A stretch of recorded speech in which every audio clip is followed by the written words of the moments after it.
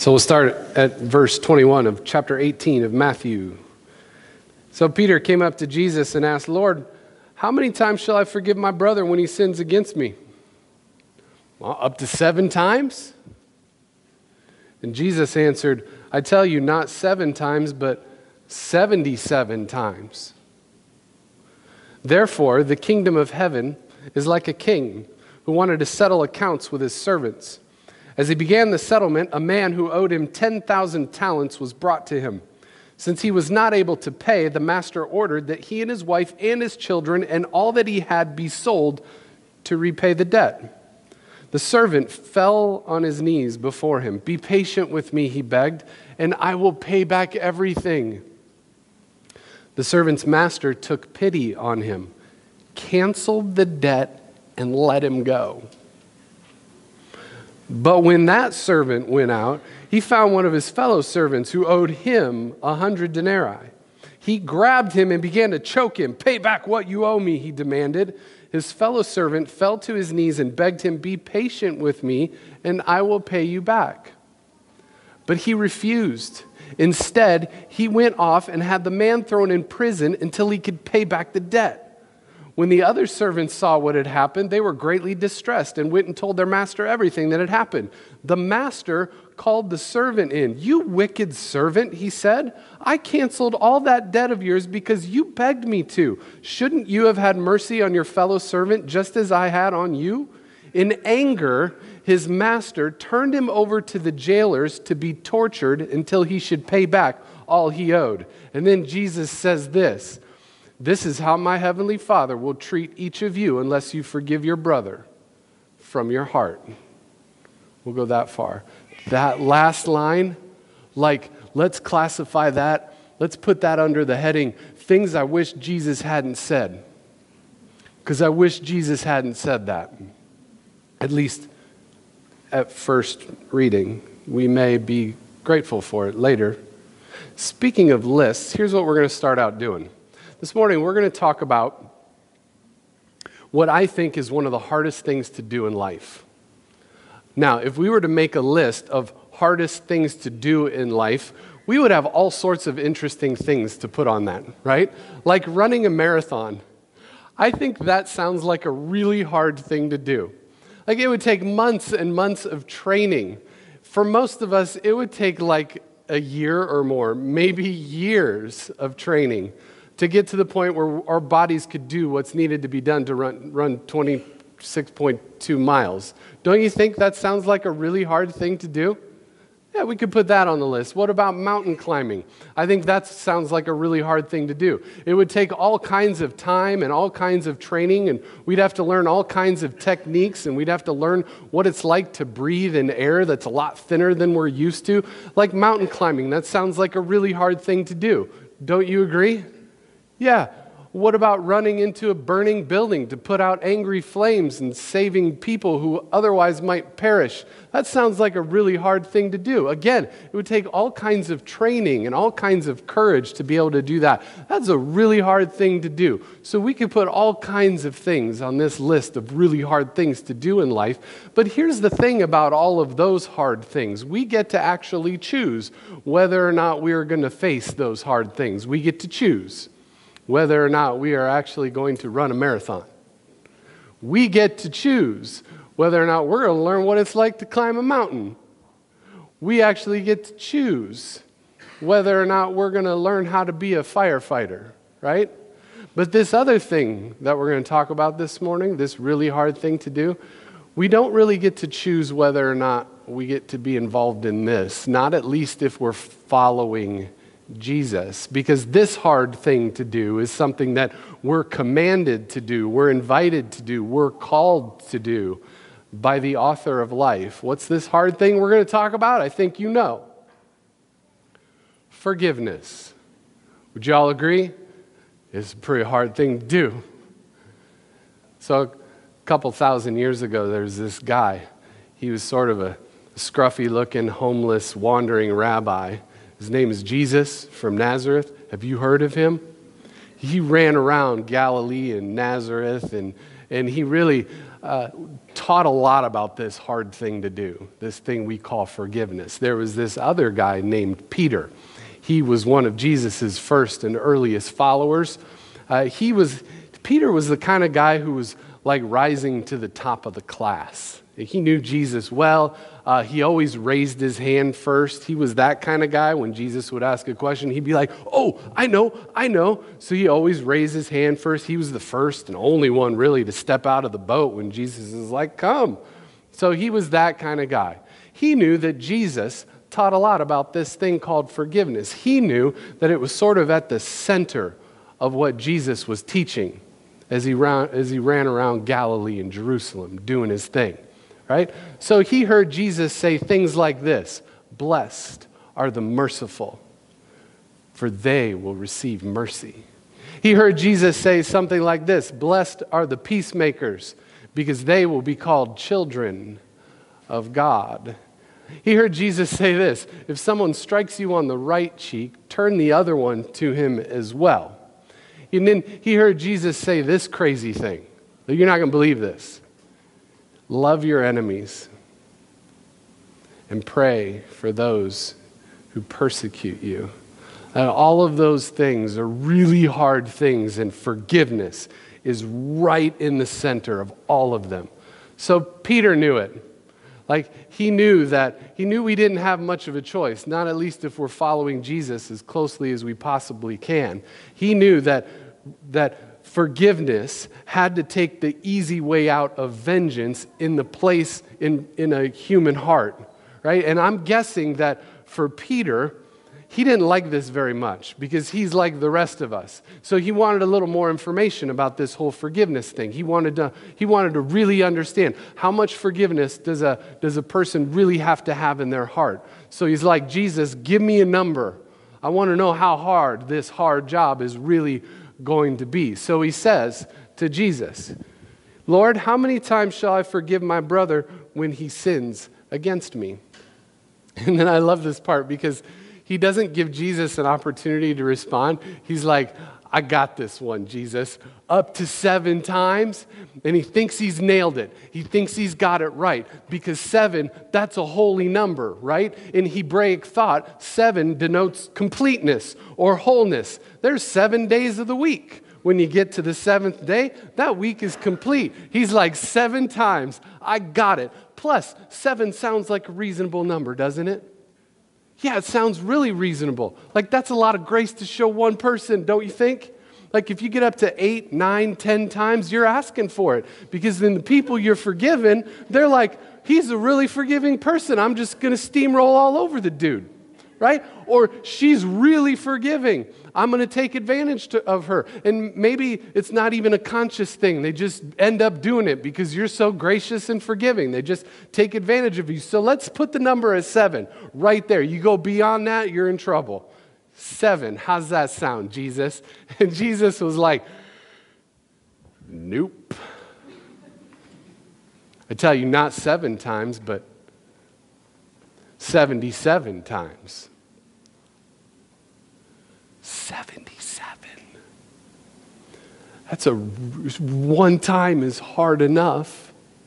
77 times. This forgiveness thing that we already thought was so hard, I think it may have just gotten a little bit harder than we had originally thought.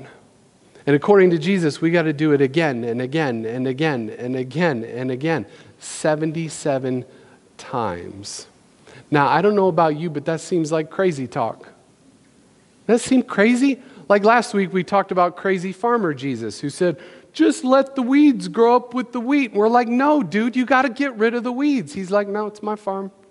Leave it to me." Again, Jesus is sounding crazy 77 times. And what makes it even more crazy is that the word he used to describe the number of times we ought to forgive is really ambiguous. You know what it could mean? It could mean 70 times 7. Have you heard that? I did the math beforehand, otherwise it would have been a disaster. That's 490 times. 490. Who in the world can do that? Mahatma Gandhi once said this: "The weak can never forgive, Forgiveness is the attribute of the strong. Now, I don't know for sure. I have no way of knowing.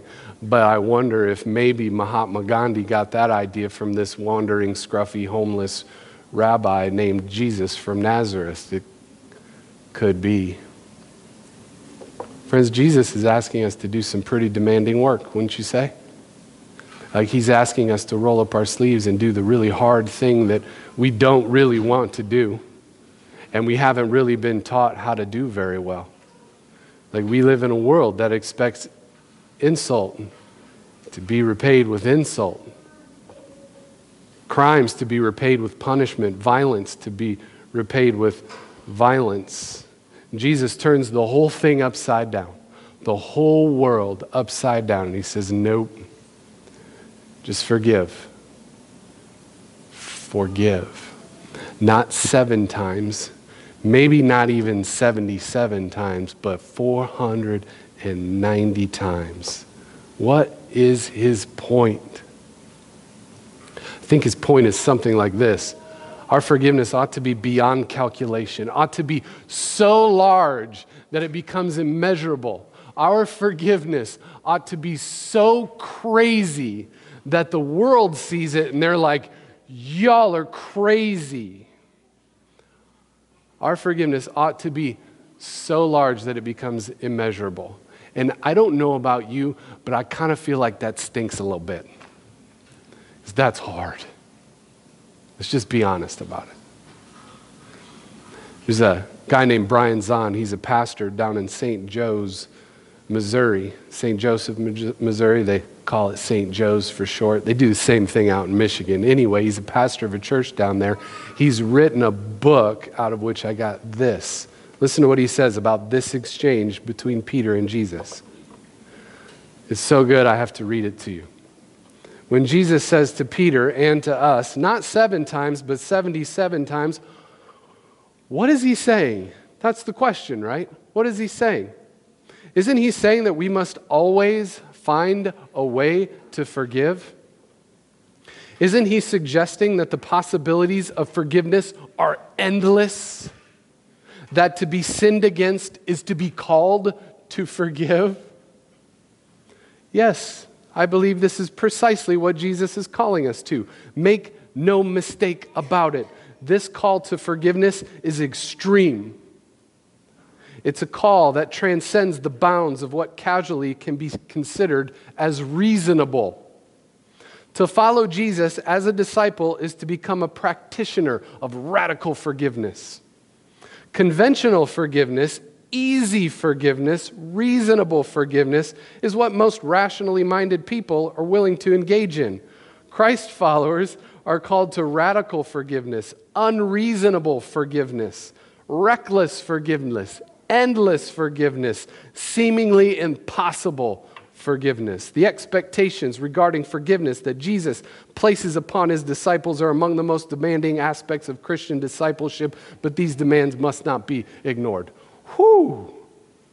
Christ followers are called to radical forgiveness, unreasonable forgiveness, reckless forgiveness, endless forgiveness, seemingly impossible forgiveness. Thanks, Brian. We get the picture. Those are really hard words, aren't they? Not 7 times, not even 77 times, but 490 times. Friends, Jesus is trying to wake us up to the reality that we don't have to respond to meanness with meanness, to violence with violence, to slime with slime, to hatred with hatred. Are you catching a theme over the last few weeks? That just keeps a downward spiral going when we respond in kind. And generally speaking, you don't want to end up at the bottom of a spiral that goes downward. Think toilet. You don't want to go down there. We don't have to respond in kind. We can rise above it. We can forgive. Not 7 times or 77, 490 times. He's using hyperbole, y'all. He's saying that our forgiveness, it ought to be beyond calculation, so large that it becomes immeasurable. Jesus is saying that forgiveness should be at the heart. It should be at the heart of life in the kingdom of God. It is the only thing that creates a community of grace and mercy where everyone belongs. Oh, you did that? Oh, you just crossed the line. You need to leave. What? No. Forgiveness. It's the only thing that creates a community of grace and mercy where everyone belongs.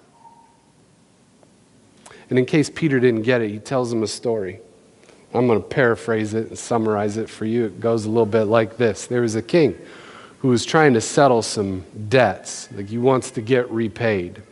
And in the middle of it, there was this guy who owed him 10,000 talents, which is an extraordinarily large amount of money. 10,000 talents would have been equal to the wage of 10,000 manual laborers over the course of 15 years. Again, hyperbole here. We're using big things. This is a debt that will not be repaid. It's impossible. It's too large.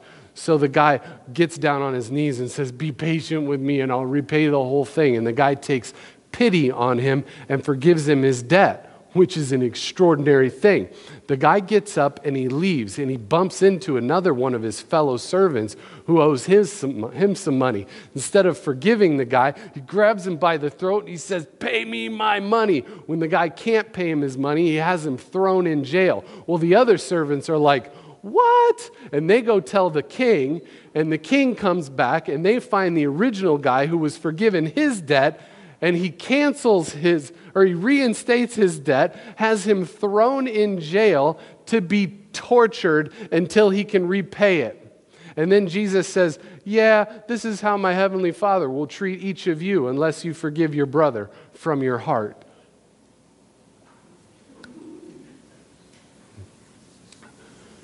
What's Jesus saying there? Okay, I think this is what he's getting at. I think Jesus is saying that our forgiveness of others is ultimately bound to God's forgiveness of us. Right? The king forgives. You want that to flow through the other servant, right? Our forgiveness of others is ultimately bound to God's first forgiving us. It ought to flow through us to the world. God is willing to do the really hard work of forgiving us for all of the ways in which we've made a mess of things, and we've done it sometimes royally, by sending his Son into the world, lived a life of grace and mercy and forgiveness, and in the most extraordinary way offered himself up for the forgiveness of the world. And God is betting that our experience of that forgiveness will be so transformational that we will become people who offer forgiveness to the world that is beyond calculation, that is immeasurable. God's forgiveness of us offers us a new and different way of living, something that's different than what we experience out there in the world every day of our lives. He's offering us a new way of life. In one of his books, Brian McLaren tells a story about Dr. Peter Senge, the former director of systems thinking at MIT. So Dr. Senge was being interviewed at a conference for pastors. And he was asked a question, and he launched into this story about how one time he was browsing in a bookstore, and he asked the bookstore person, "What are the most popular books on the shelves today?" And the bookstore worker said, "The top books that are selling right now are books about how to get rich fast." Who could have predicted that, right? The next tier, the second most popular books being sold in bookstores, are books about spirituality. It's particularly books about Buddhism.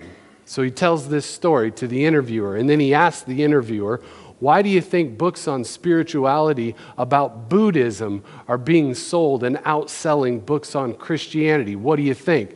And the guy who was being interviewed was startled because he was used to asking the question. So he answered the question with a question. And he said, I don't know, Dr. Zenj, what do you think?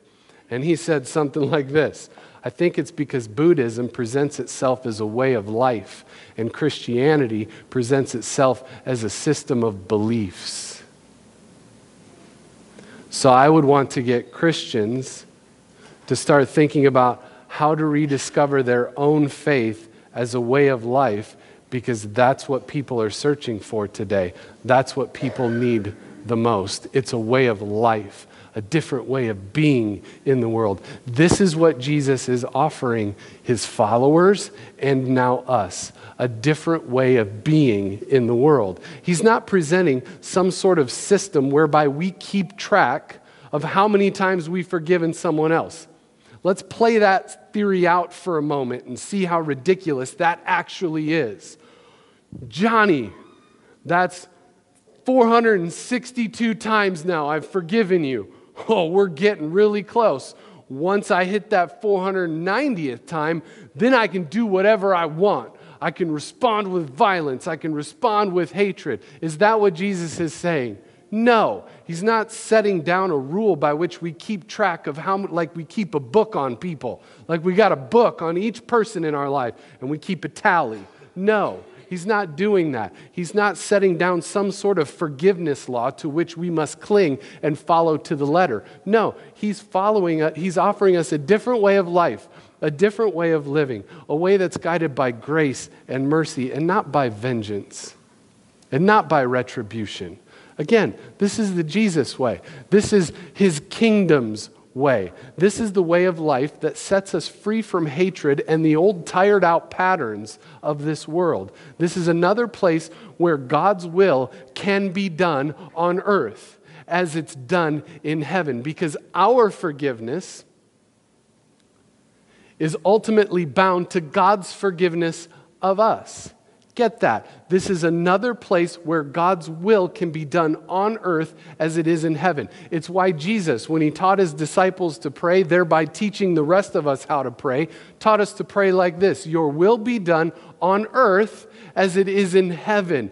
Also teaching us to say, forgive us our sins as we forgive those who have sinned against us. Those two things are tied together.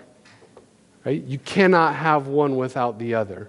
Forgiving those who have hurt us, forgiving those who have wronged us, is one of the most significant ways we can participate in the kingdom of God. It's one of the most significant ways for us to participate and join with God in what God is up to in the world. So when it comes to participation in the life of God and his kingdom, maybe we should look to the one who embodied God in the flesh, Jesus, in whom all the fullness of God was pleased to dwell. When it comes to forgiveness, maybe we ought to look to the author of forgiveness. Remember the things that he said. Blessed are the merciful, for they will be shown mercy. Blessed are the peacemakers, for they will be called children of God. If somebody strikes you on one cheek, turn the other one as well. Don't respond in kind. He said, love your enemies. Pray for those who persecute you. To the woman who was caught in adultery, she had 5 husbands. Now she's got another one on the side. To the crowd that was ready to stone her to death, he said, may he who is without sin cast the first stone. To the woman at the well, he offers himself and grace. To Zacchaeus, who stole loads of money from really hard-working people, Jesus offered forgiveness. And then hanging on the cross, about to breathe his last breath, he prayed these words: Father, forgive them, for they know not what they are doing. Jesus, living God's life on earth, made love his passion and forgiveness his rule. Jesus, living God's life on earth, made love his passion and forgiveness his rule. That's life in the kingdom of God. And you and I are invited to participate in it. Forgiveness is a really hard thing to do. It is so hard. Now, I don't know the state of your relationships right now, but I'm guessing that there's someone in your life who has wronged you. Or maybe you've been holding on to some sort of grudge for a really long time. Jesus says, forgive. Forgive. Don't hold it over their heads. Forgive. Don't make them pay. Let them go. Forgive. Who is it in your life? Now here's what Jesus isn't saying. He's not saying what we explored earlier. Just let yourself get steamrolled. He's not saying just let yourself get taken advantage of again and again and again and again and again. If you're in danger, if you're being hurt, if your family is in danger, you can still forgive, and you may need to separate yourself. This one time, Jesus sent his followers out to talk to people about the kingdom of God and God's grace in this world. And he sent them out to heal people and to put people's lives back together again. But he said, if you come upon a place that will not accept you, what did he say? He said, wipe the dust off your feet and walk away. I don't know the state of your relationship. Who are they? What did that one person do to you? How can you let go? How can you make amends? Look, it's really hard work, but there's always something satisfying about a hard job done well, isn't there? And here's the other thing about forgiveness. On the other side of it, there's always a chance at resurrection. There's always a chance of new life just around the corner. There's always the chance of reconciliation, putting something that was broken back together again. That's who we're called to be. Now go. Give it a shot. It may sound unreasonable, but so was the cross. Let's pray. God, thank you. Thank you for your forgiveness of us. Thank you for sending your Son into the world to show us exactly what love looks like, to show us exactly what a life of forgiveness and grace and mercy looks like. Help us, oh God, to follow closely in your steps. We ask, oh God, that you would give us the courage to let go. We ask that you would give us the courage to make amends. We ask, oh God, to give us the strength to participate in your kingdom, in your life, here on earth, giving an alternative to what the world offers, so that more and more people might experience your grace and mercy. In Jesus' name, amen. Let's stand and sing.